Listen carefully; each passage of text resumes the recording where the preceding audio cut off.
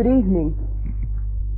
It's nice to be here in Bristol, having a chance to meet some new people and to talk about things which fascinate me.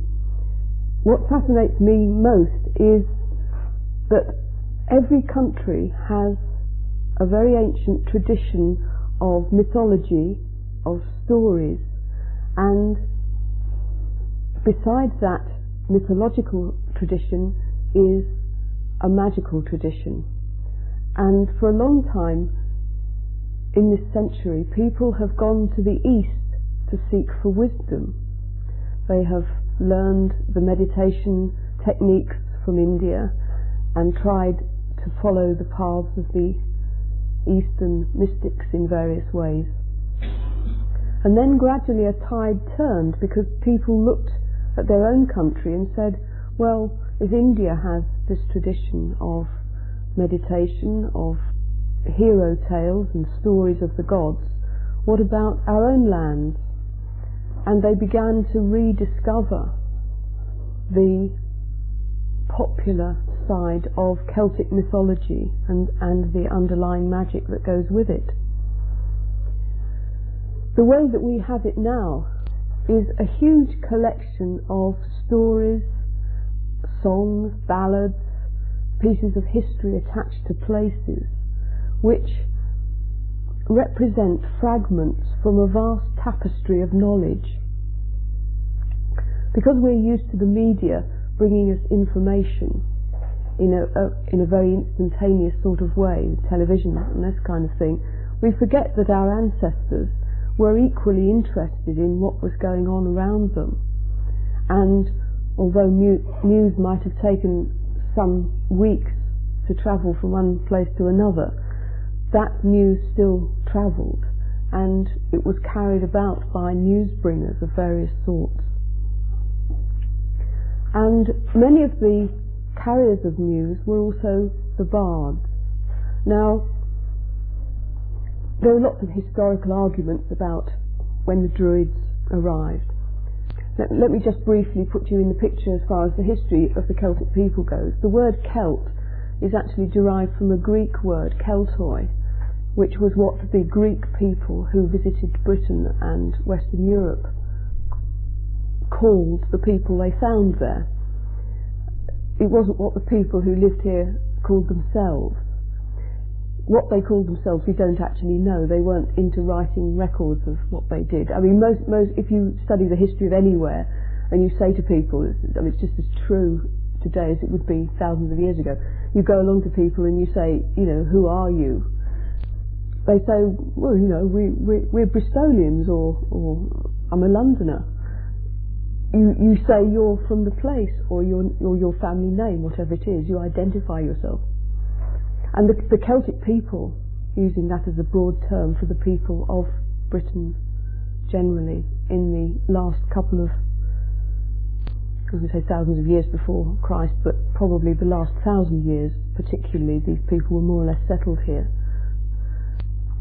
They were quite a secretive lot, actually. You get this from Roman map making. There's quite a sort of in joke, which was probably an in joke in about 100 AD, when the maps were made of places, that the Romans would come along to the local inhabitants and point at the river and say, what's that? And using the Welsh word or the Celtic word, the local inhabitant would say it's the river, Avon.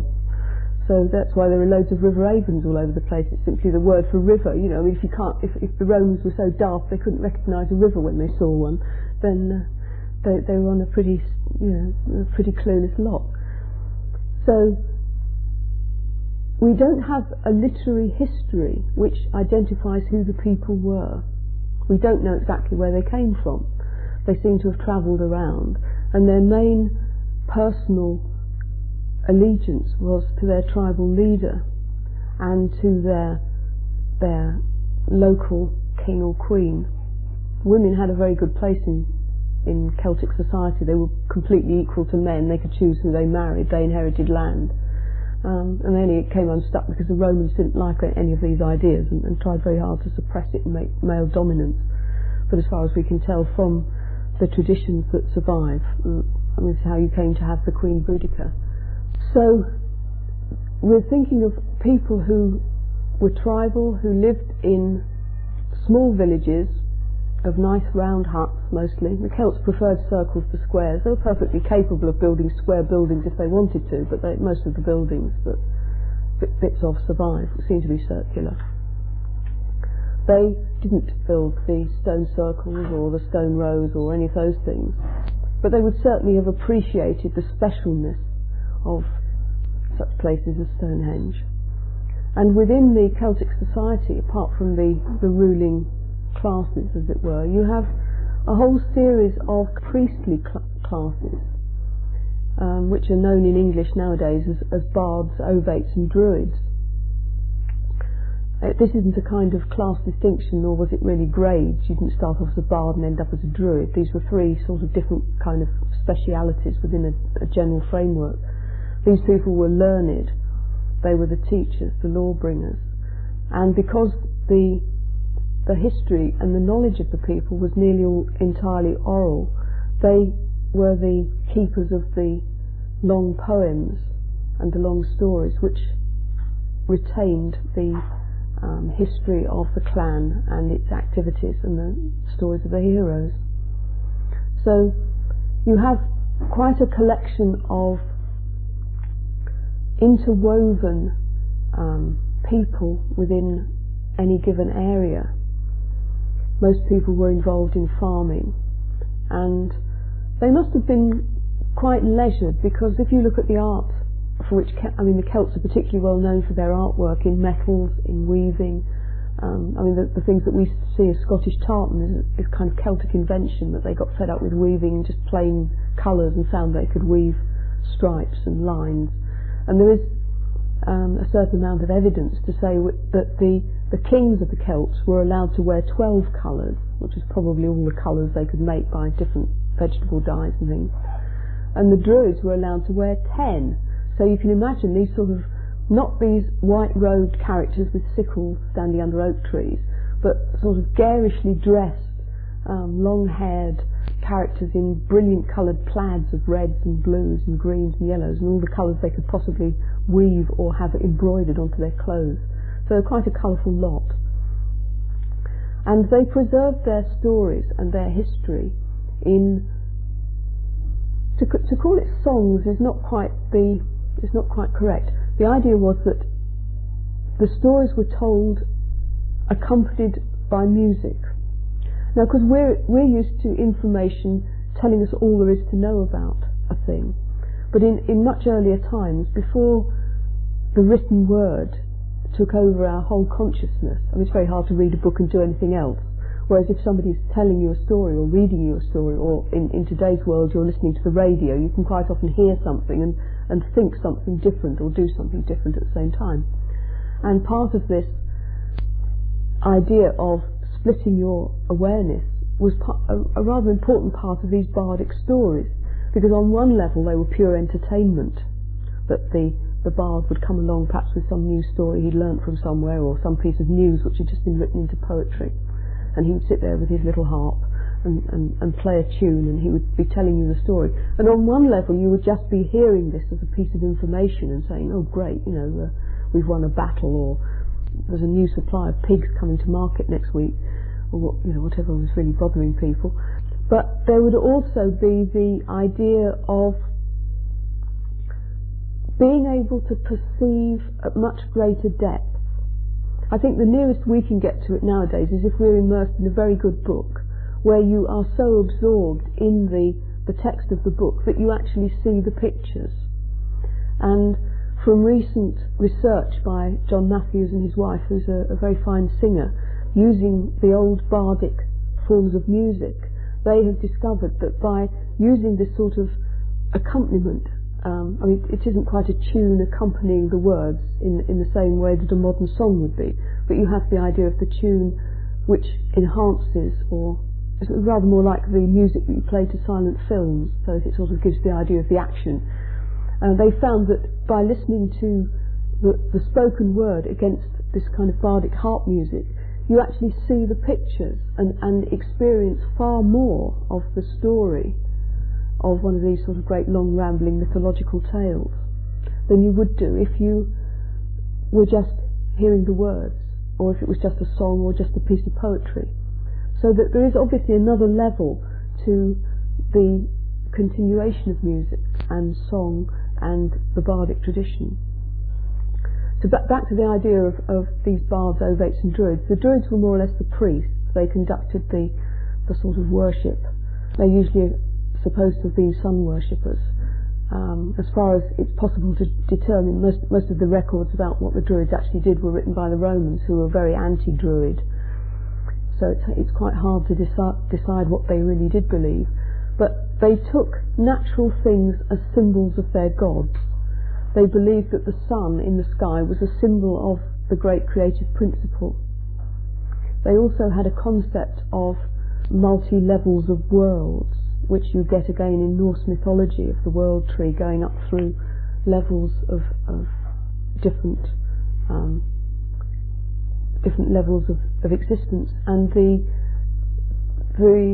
druids seem to understand the world as if it were like a great ball of many layers. But in the middle you have a black hole. It's quite hard to explain in modern terms, but the idea is that in the centre of the visible, solid, material world, there is a hole through the middle called Annwn. It's usually referred to as the underworld. I mean, when it's interpreted in modern mythology, the Arthurian legends, King Arthur goes to Annwn, he goes to the other world. And this is the place of creation. It's the place of potential. And it's not chaos in the sense of things falling apart, but chaos before things have been created. And out of this Annwn, out of this other world, comes all the things of the material world, which is called Abred, which is this world, the material, physical world, of all the good things, the beautiful things, the sad things. And this is the plane of existence that we exist on. Beyond that is Gwynfyd, which is the place of the blessed ones. It's the sort of realm which in modern terminology you'd think of where the angels are, the sort of first level of heaven. But these angels are not, these spirits and powers are not beyond communication with Abred, with our level, but there is a communication between the two. And beyond that, on the outside of this sort of ball with a hole through the middle, you have Caigant, which is the place of God, of creation. So you have the creator on the outside, and then the layer of the sort of blessedness, a kind of heaven. I mean, it is somewhere that you go between lives and gain understanding about your life and so on. But that also there is a communication between that and the ordinary living world. And then that through the centre of this, somehow, out of a cave or out of some inner level, comes all of creation, and that there is a perpetual flow of new. It's quite an interesting sort of cosmic theory, that from the middle things are still flowing out and flowing out towards the creator, and somehow they recycle back in and up through the middle again. But it's quite a complicated idea. So you had the Druid priests who conducted their ceremonies. They worked particularly with the sun, as I say, as a symbol. They saw the sun as a symbol of creation. All the things that they saw as holy were natural things. And this might be something as simple as a tree.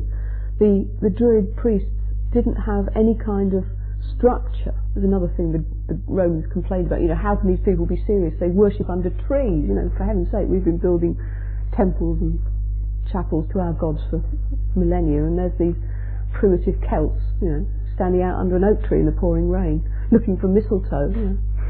And they really couldn't understand the simplicity with which the Druids recognised the power of nature. And in fact, quite a lot of the modern advances in, I don't know if you call it an advance, but a change in religious outlook, a lot of people are going back to a more simple natural religion because they really find they are more comfortable worshipping a god or a goddess under a tree than they would be in a church or some other kind of religious building. The Druids seem to have had 8 main festivals which break up the year into sort of 6-week spans, which is quite nice. 4 of these are very, very old and happen at times where nature is doing something fairly obvious. I mean, May Day is probably we have just gone through May Day, and despite holes in the ozone layer, the beginning of May is when the whole of the countryside greens up within a couple of weeks from being pretty well winter. I mean, except in England, where it's gone back to winter again. But if you look in your garden, your roses have suddenly come into blossom where they shouldn't have for months. But here we have a distinct clearing of the air and new greenness. And at the other half of the year, you have the festival which, in popular mythology nowadays, is Halloween, where the first frosts of winter are happening, the end of October, when the leaves really are falling off the trees and nature is going into rest. And these are 2 very clearly recognisable times, a beginning and an ending. And to divide those again, you have in August the beginning of the harvest. I mean, the Celts certainly grew corn. In fact, they invented quite an interesting kind of combine harvester, which was pushed by a couple of horses, they weren't very big horses, ponies, and it had like cones, and this was pushed through the corn just at the level of where the head of corn is at the top of the stem. There's a very weak point, and so this harvester was pushed through the fields of corn, and it just snapped off the ears of the corn and left the straw standing. Or straw was used either to plough back into the land as a fertiliser, or livestock were turned out into it and they would graze it and they would eat the weeds and things underneath and fertilise the ground and tread it down and break up the lumps. And I think Prince Charles was mentioning this device recently, and it's suddenly been rediscovered that if you push a sort of cone effect through corn, it will just break off the heads of the corn, so you don't have to worry about the straw. And of course, you don't need such a big machine, because it then just gathers the corn ears into a basket or a bag or something, and you winnow it at your leisure during the winter months. So, but they were actually quite clever. Well, they invented all sorts of useful things. A lot of the sort of life they lived, far from being sort of cruel and crude and primitive, was actually quite sophisticated. They had very elegant boats. You've only got to go down to Glastonbury, and in the museum there are some beautiful dugout boats, which perfectly effective. And the Celts probably travelled quite a lot by river and by waterway, because although the Romans cut down quite a lot of the forest, I mean they caused the first industrial pollution by chopping down most of the forests that covered Britain for charcoal to smelt the iron which they happened to find here. The Celtic people, before they were bothered by the Romans, had to travel around from one settlement to another, and most of their settlements were on hilltops. You go to Salisbury, just beside Bath. Probably a lot of the hilltops, Brandon Hill for all I know, was probably some sort of local high point of Celtic culture. And the valleys would have been very much like you see across the river, thick woods with ivy and vines tangling it all up, sort of primitive jungle. So the easiest way, in fact, to get around was certainly by water, so boats would have been quite important to them. They also must have built a few roads, because if you've ever tried driving a chariot or pushing a bicycle across a field, you'll know that you do need a fairly flat surface, and for driving a chariot, which the Celts were particularly good, they must have had something to drive them on. They probably had chariot races as well, because they were very sporting people, and when there was a funeral, part of the funeral games consisted of all sorts of sporting challenges. They used to have a sort of something rather like the Olympic Games with chariot races and foot races, and they used to have the fully dressed Celtic hero with his plaid outfit and his little bronze sword was supposed to be able to leap over a barrier as high as his shoulder and duck under something as low as his knee without breaking his stride. So you can imagine some sort of rather interesting hurdle races with them herring along and leaping over things. They were good at throwing things as well. I mean, not only spears. And the Druids, in fact, used bows, but they only used them for putting criminals to death. Another sort of unpopular Roman idea about the Druids' religious practices of burning people in wicker baskets. I think this is pure invention. Certainly the idea of making figures of greenery at different times of year and putting them on a bonfire or chucking them into the sea is a well-recorded kind of idea, that if you want to worship nature, if you want to give thanks to some kind of natural activity, then what you do is you build a huge figure of flowers or greenery, just as we still do today. You go and see the Battle of Flowers in Jersey or somewhere where you've got enormous great floats of flowers and greenery, and quite a lot of places in Britain they still have festivals where people are dressed in either sort of pyramids of flowers, well dressing. All these things are sort of latter-day versions of probably Druidic practices. The idea was you made a figure of a natural power, energy, god, goddess, whatever you care to call it, and then you would chuck it on a fire and commit its spirit into this other world, so that it could then ensure that you had a successful harvest, or that your sheep were particularly prolific, or whatever. So again, it's a survival.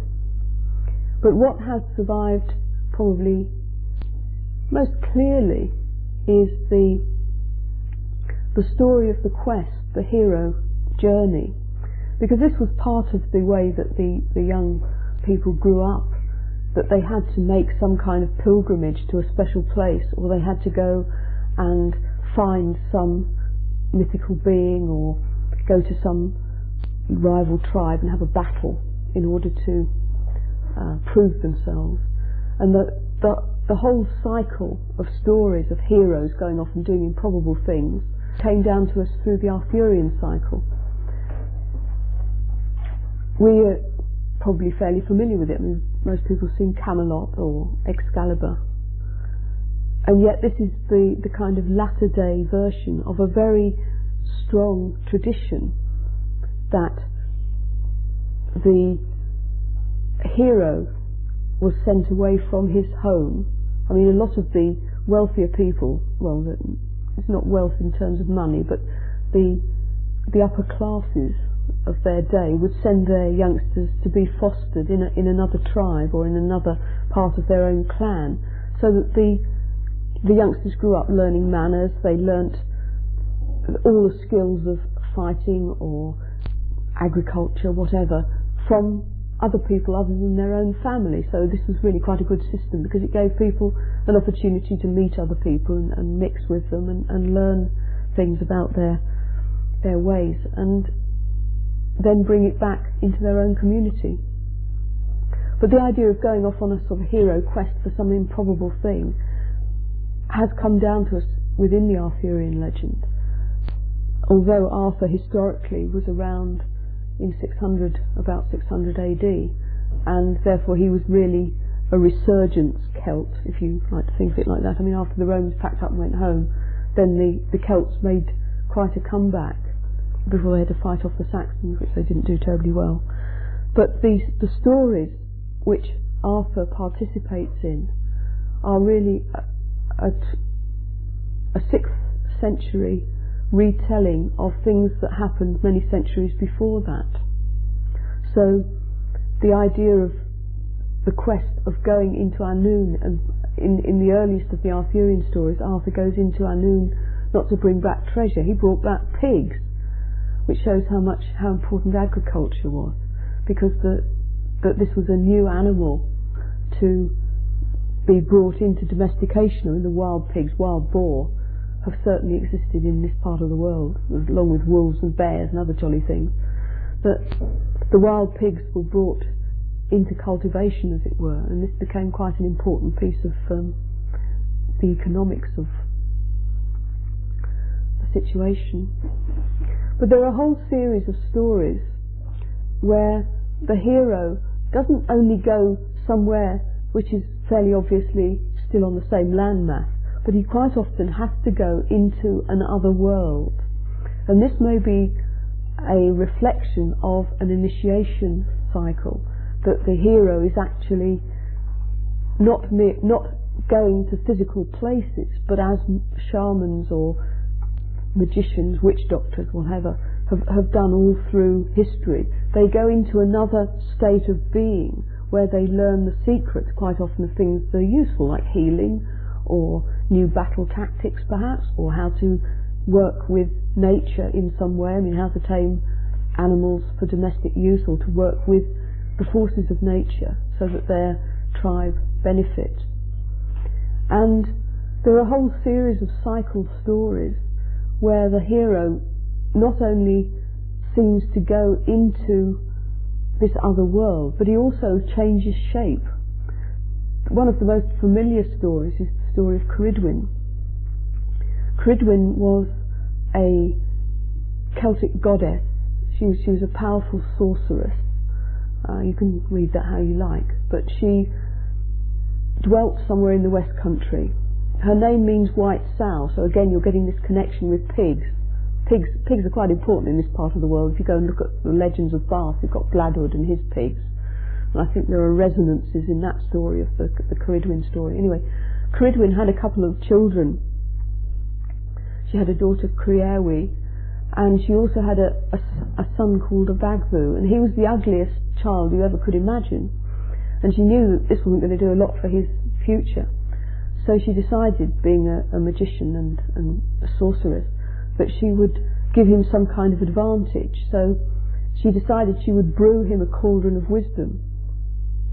So she set about this in the good old alchemical manner, by putting a cauldron on the fire and gathering herbs, each in their season. And she found a blind man to stir the cauldron, and a little boy called Gwion to fetch wood to keep the fire bubbling away while she trotted around the woods collecting her herbs and spices and what have you. And she gradually builds up this potion which she was going to give to her son. And as the time comes for the fulfillment of it, the year and the day sort of up, and it bubbled away to quite a distillation.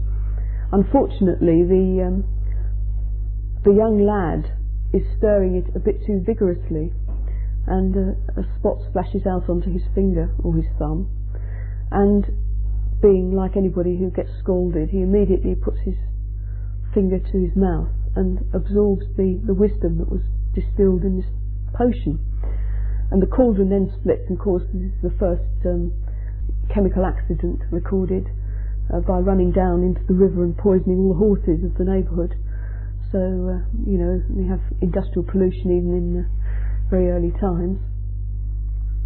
And of course Ceridwen comes back and is absolutely furious because she was just about to give this stuff to her son to give him great wisdom, and Gwion, the little boy, realises that he's for the chop, because he not only has taken over this potion, but that he absorbs all knowledge, and of course he realises that Ceridwen will not let him alone. So, having not only gained wisdom, he has gained the ability to change his shape. So he immediately decides safety in flight, and he turns himself into a blackbird, flies into the air. And Ceridwen, being a goddess and sort of 3 grades higher than him in magic, changes herself into a hawk and pursues him through the sky.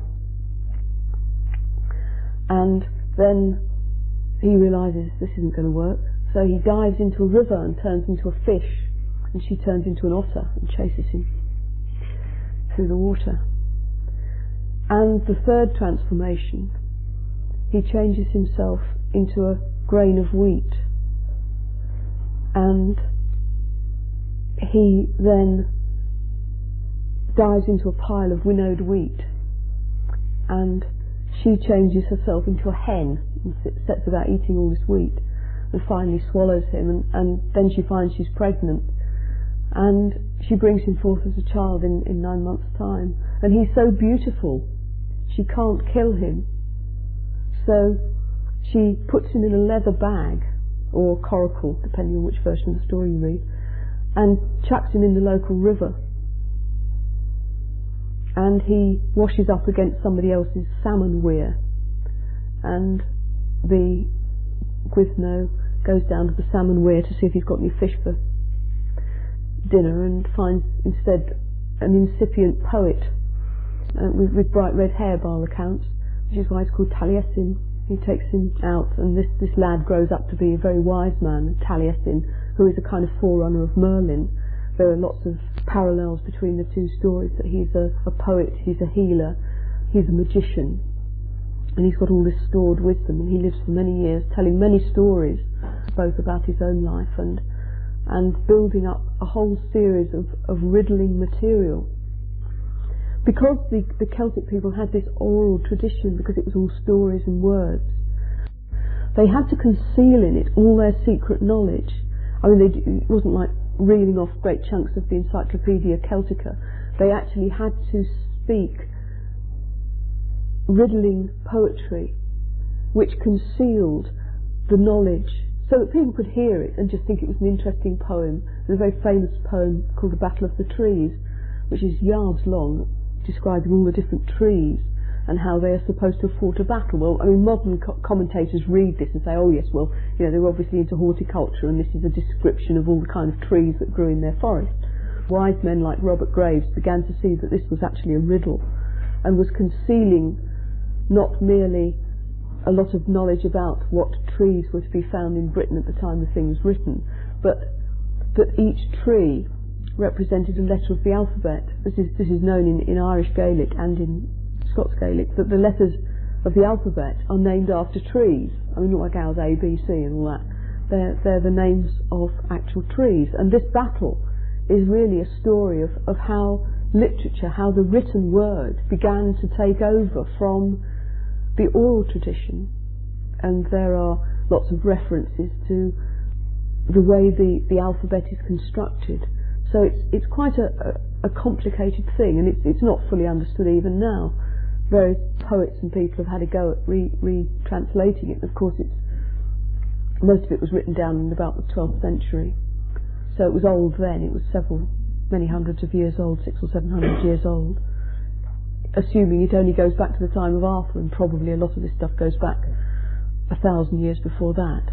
So it was an oral tradition which was told as poetry and sung as songs and recorded at festivals and things. So when it got written down, then it was very late on, and of course a lot has been lost. And of course in translation, where you're translating from very early Welsh, I mean, even some of the names of the trees, they don't know exactly which tree it relates to in modern times.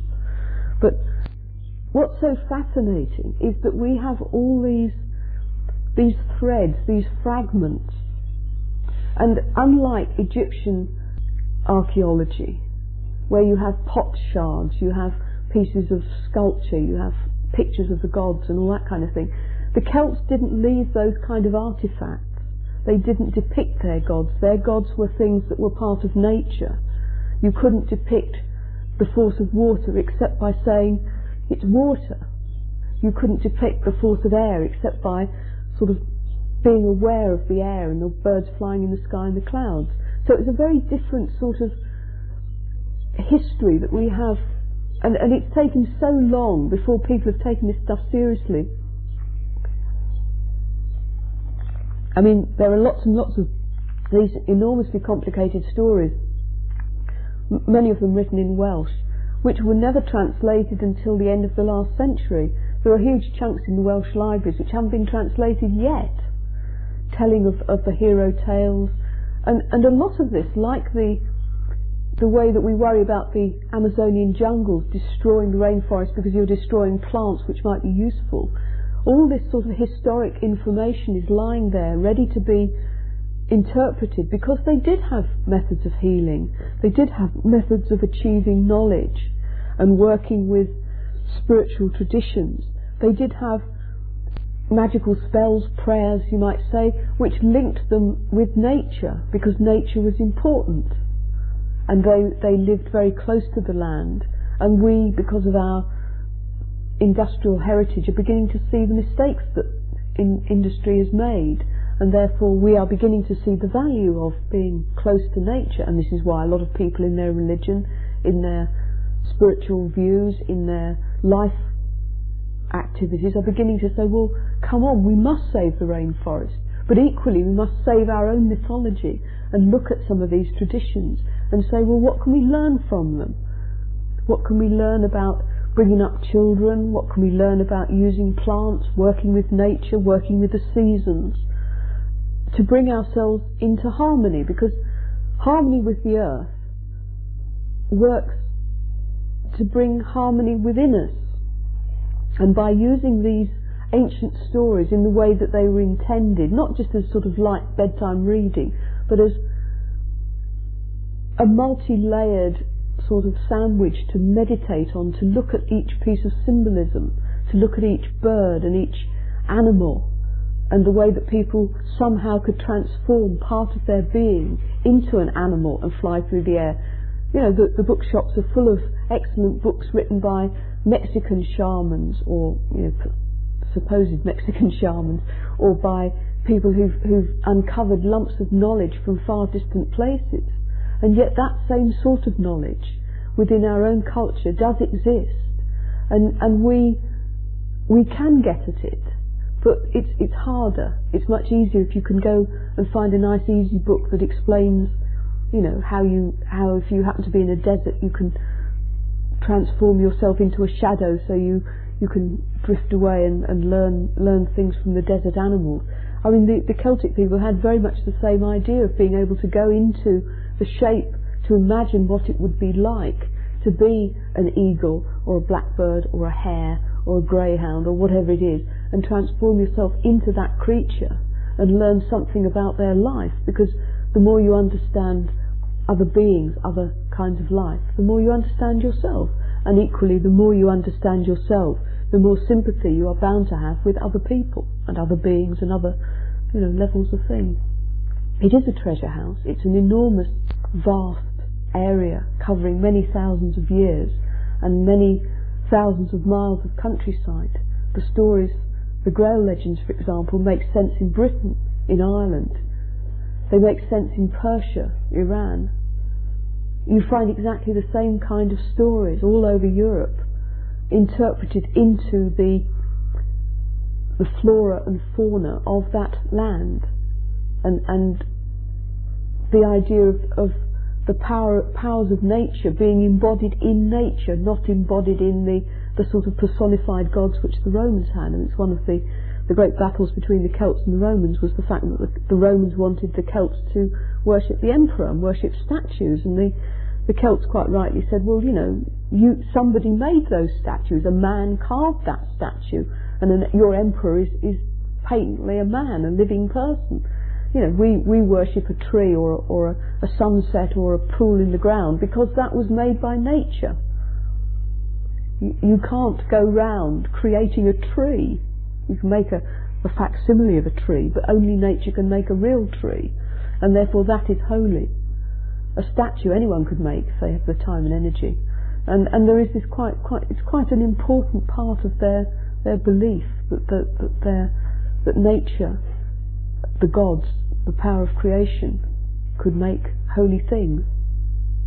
But it is a huge subject, and it's not easy to know which part would appeal to you most. But anyway, that's giving you a sort of broad flit round some of the Celtic mythology. But please, if you have questions or you want to discuss things or argue, by all means feel free. Is there anybody today who can do that?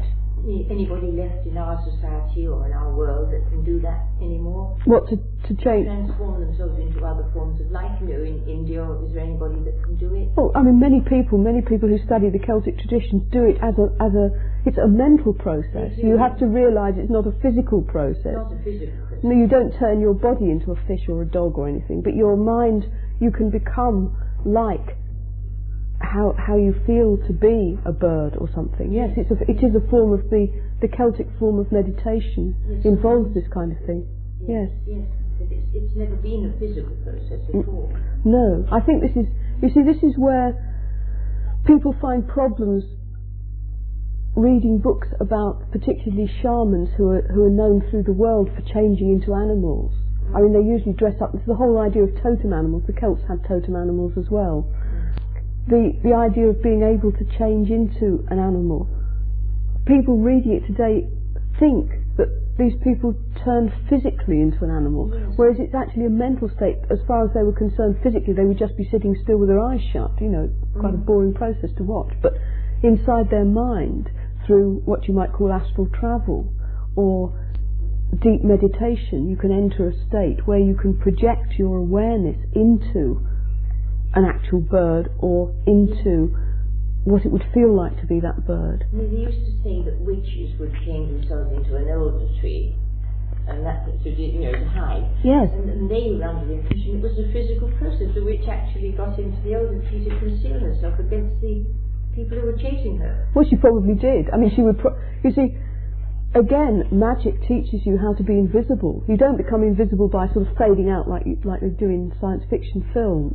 But maybe the witch would get into an elder bush and become so still, and by feeling part of that tree, that the people who were looking for her would see the tree, and they wouldn't see the human shape in it. I mean, witches were supposed to change into hares, again another sacred animal, and this again was probably their friends saying, if people were hunting somebody, they would say, "Oh, have you seen old Mother Hubbard run down the road?" And they'd say, "Oh no, but there were some hares playing in the field.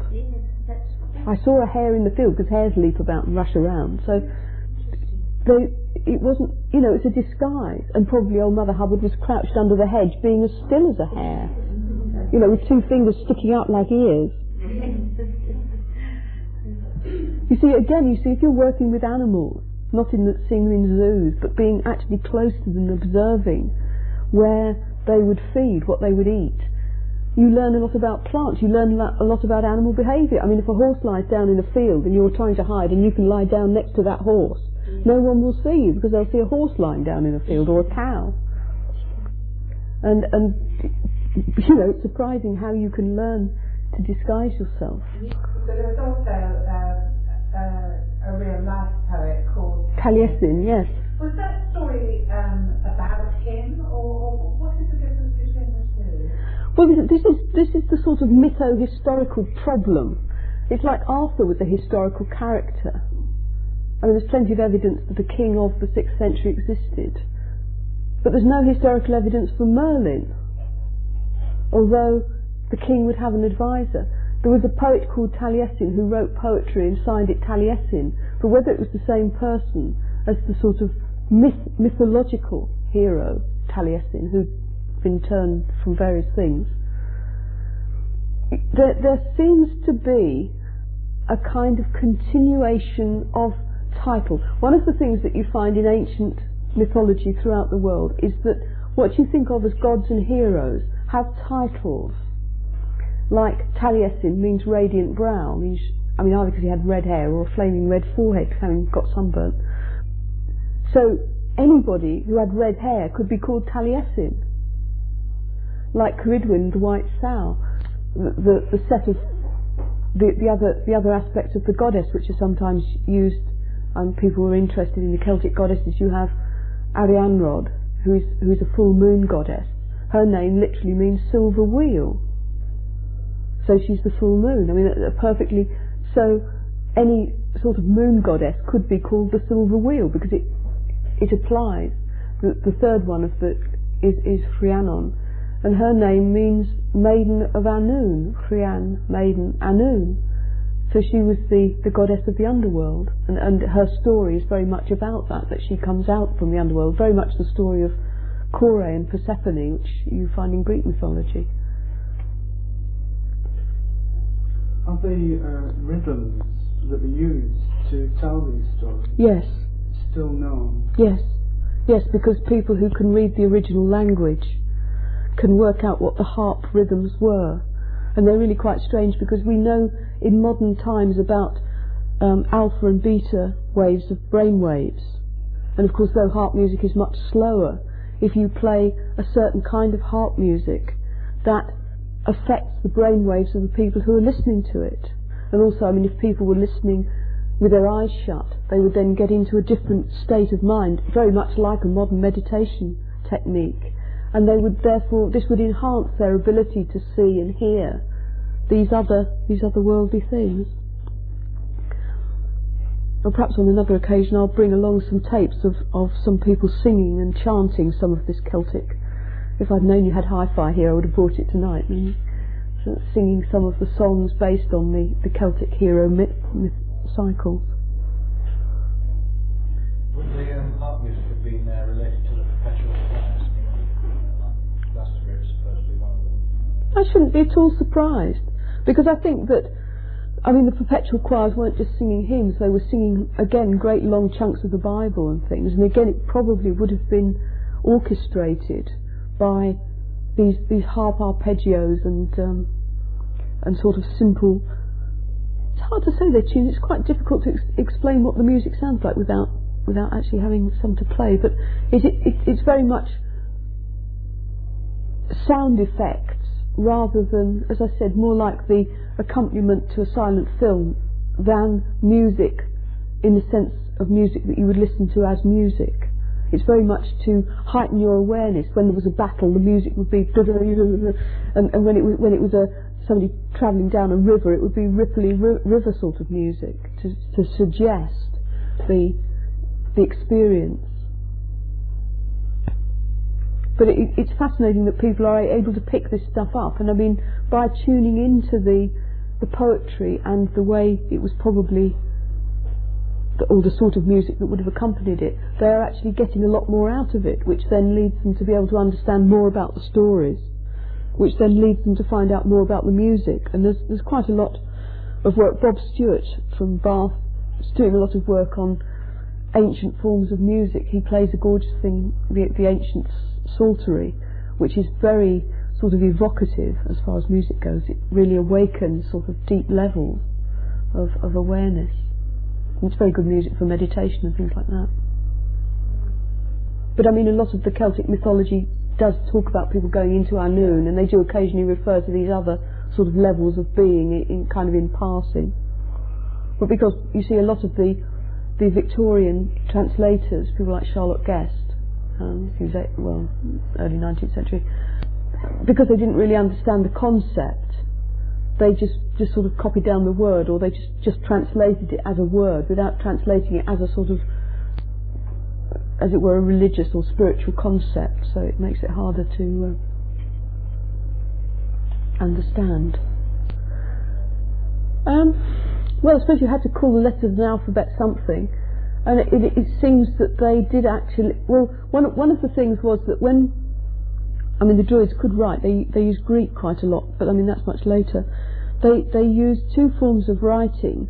One was the ogams or oghams, which are straight lines struck onto the corner of a squared, either a squared stick or a squared stone, and these are a series of straight lines either at right angles to the corner or at different angles to it, so that you actually have a series of 24 letters, 26 letters. But there seems to be evidence that the Druids had a system of communicating with each other by taking, especially in the summer, where you just took leaves off the various trees, and you'd send a message which was, each leaf represented a letter, so you could, as it were, thread a stick of leaves, and the recipient, it might not spell out every word letter by letter, but it might be enough to give the recipient the idea that this was a message about a particular thing. And because the Druidic sacred place was a grove implies a collection of different kinds of trees. And so, it's said that the Druidic training took 20 years. Well, if you think about becoming an architect, it still takes 20 years. So, you start at 7 and you end at 27, you're just about qualified. But the Druidic people might well have planted their sacred grove when they were students, or taken saplings and planted them somewhere, so that when they finished their training they had a 20-year-old grove of trees, of all the sacred trees, or as many of them as would grow in a particular place. If you, down here it's very hard to find oak trees, whereas where I come from in Surrey there are plenty of oak trees, but not very many of the rock-loving trees that you get in this part of the world. And so probably they would have cultivated the particular sorts of trees that were used in their alphabet.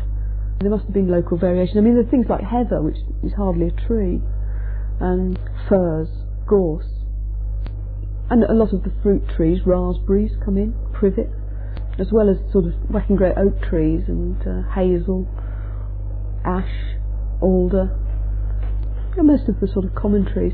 And in fact there is a form of druidic divination, which is something I'm doing some research on, where you have a stick from each of the special trees, which, like say tarot cards or any of these other divination systems, represents a sort of idea. And you have this bundle of sticks which make a lovely sort of clattering noise when you shake them together.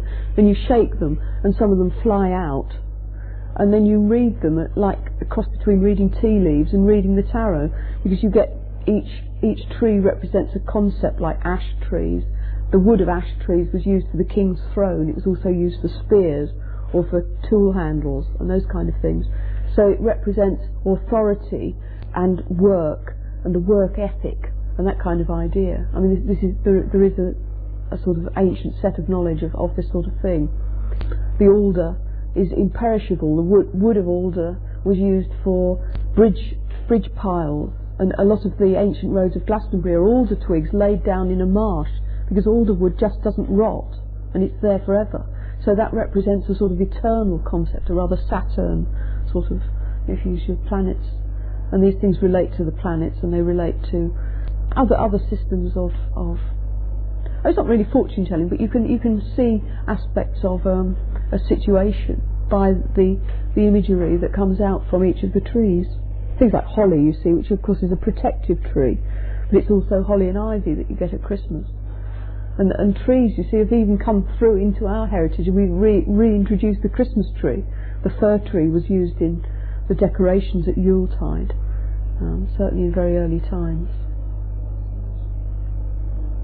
And it's fun to have celebrations and go out and look for the right kind of tree and see if your mayflowers are blossoming on May Day.